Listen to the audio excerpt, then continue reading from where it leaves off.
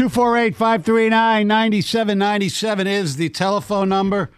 We are pleased to be joined by the one, the only Super Bowl champion and a former Lion as well, TJ Lang, part of the 97 Won the Ticket broadcast team. Good morning, sir. How are you? I'm good. How are you? Why you got to wink at me every time he says that? You're such an a-hole. Every time you say Super Bowl champion, John just no, he looks at me and winks at me like I don't know what he's doing. You gave me a death stare. What do you want me to do? No, I'm actually looking at Greg, and then I see you winking over there. Then you got something stuck in your eye or something. Anyways, I'm good, Stoney. How are you? I'm doing okay, all things considering. We'll get into the actual, individual things that people have been criticizing the Lions for, but overall, your overall feeling of the game yesterday. Yeah, just kind of blah. I mean, a little bit of a letdown in my mind. Look, anytime, and I'm not really going to count the turnover at the end of the first half where it was a fumble. No, me neither. Didn't make a difference. Right, the clock would have run out anyway. Yeah, but other than that, you can't turn the ball over twice, and I don't care who you're playing. It's tough to win games like that, especially when you're throwing one that goes back for a touchdown.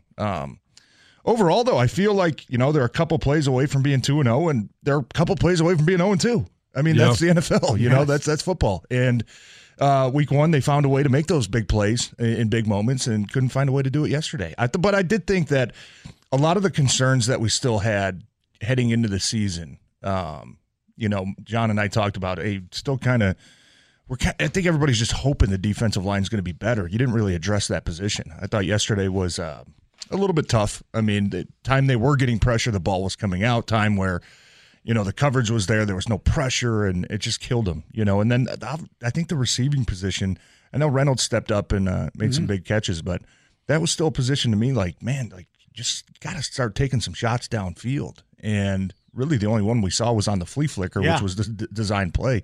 Other than that, you saw it late in the game. I mean, they had the ball inside the 30, right? And, we just kept seeing check down. And it's like, man, I don't know if he just doesn't trust the guys to take a shot, which is kind of weird because Reynolds made a huge play early in that game, taking a huge hit from Quandre Diggs and still holding on the ball. But that was a concern of mine is the ability to drive the ball downfield and kind of force these teams out of loading up the box against the run and forcing that. You know what I mean? It's going to open up everything else. And they just, through 2 weeks, really haven't seen them take any shots downfield, and that's going to hurt you. I mean, you got to start developing that passing game a little bit more, or else teams are really going to start honing in on you, and they're going to make it even tougher for you offensively. And I think that they can take those shots. It's not like Jared Goff.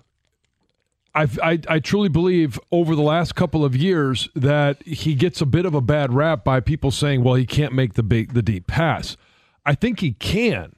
I just don't know why he doesn't pull the trigger more, or if there's just not enough opportunity. If it's once a game and he just misses the opportunity, I believe that it's there. And like if you want to, especially this week, if Montgomery's going to be out, you're going to have to find ways to clear up the box and make it a little bit clearer for Jahmyr Gibbs or whoever else is going to be running the ball behind this offensive line. Yeah, isn't that kind of why they brought Marvin Jones back too? I mean, Marvin's never been that guy that is like a short route, intermediate route. He's a deep guy, right? I mean, he's a guy that can go make those 50-50 balls. And just haven't seen it. I mean, and people are saying, is Marvin, kind of burned up? What's going on? And it's like, I don't know. He doesn't get any chances. I mean, I think the reason you brought him back is to be a red zone threat, to be a guy that you can throw the ball up to and see if he can make plays. And for whatever reason, they're just not getting it done. And offensively, look, it was kind of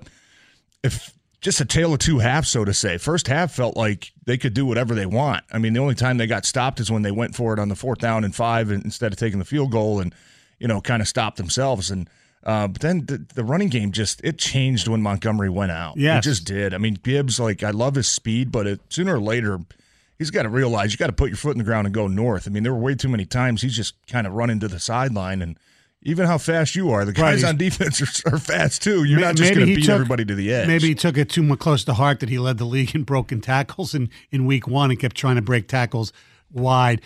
We are in complete agreement on this show that the way Dan handled the the last possession in regulation is just mind-boggling. He even admitted it at the press conference after the game. He just didn't want to give Seattle the ball back. Well, whether that's not trusting your defense or whatever, you got to, and you mentioned a little bit, you got to have a little more urgency. They just let the clock just drip, drip, drip, drip before they even run it. Like 30 seconds between plays. Yeah. If you're not going to take a shot at the end zone, at least try some medium stuff and, get deep into the red zone. Yeah, and they just kind of lost their killer instinct, Yes. which was weird because That's what he is. the whole 58 minutes, you're going for it on fourth down. You're being aggressive. You're trying to do everything you can to maximize every possession, and then you get the last one with 50-yard line. I mean, you're basically already almost in field goal range as long as you pick up 15 yards. Right. And they do that in the first couple plays, and then after that, it was just like, okay, what are we doing here? And it kind of went against their identity of how they'd been playing the whole game by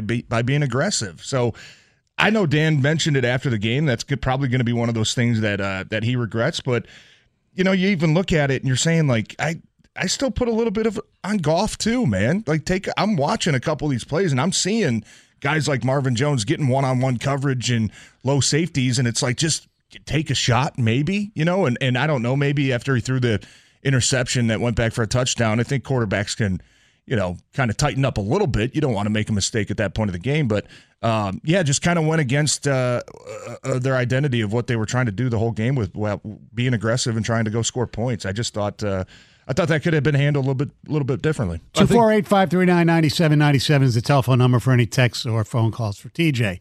Yes, I think the message was pretty much sent from Dan and Ben that if in that 144, hey, it's 1st and 10, he takes, it's not a shot at the end zone, but you get 12 yards, to Reynolds, and then you don't snap the ball until 105. Like that to me is a message that's being sent from the coach. Like, hey, we don't want to take any risks. We got 3 points.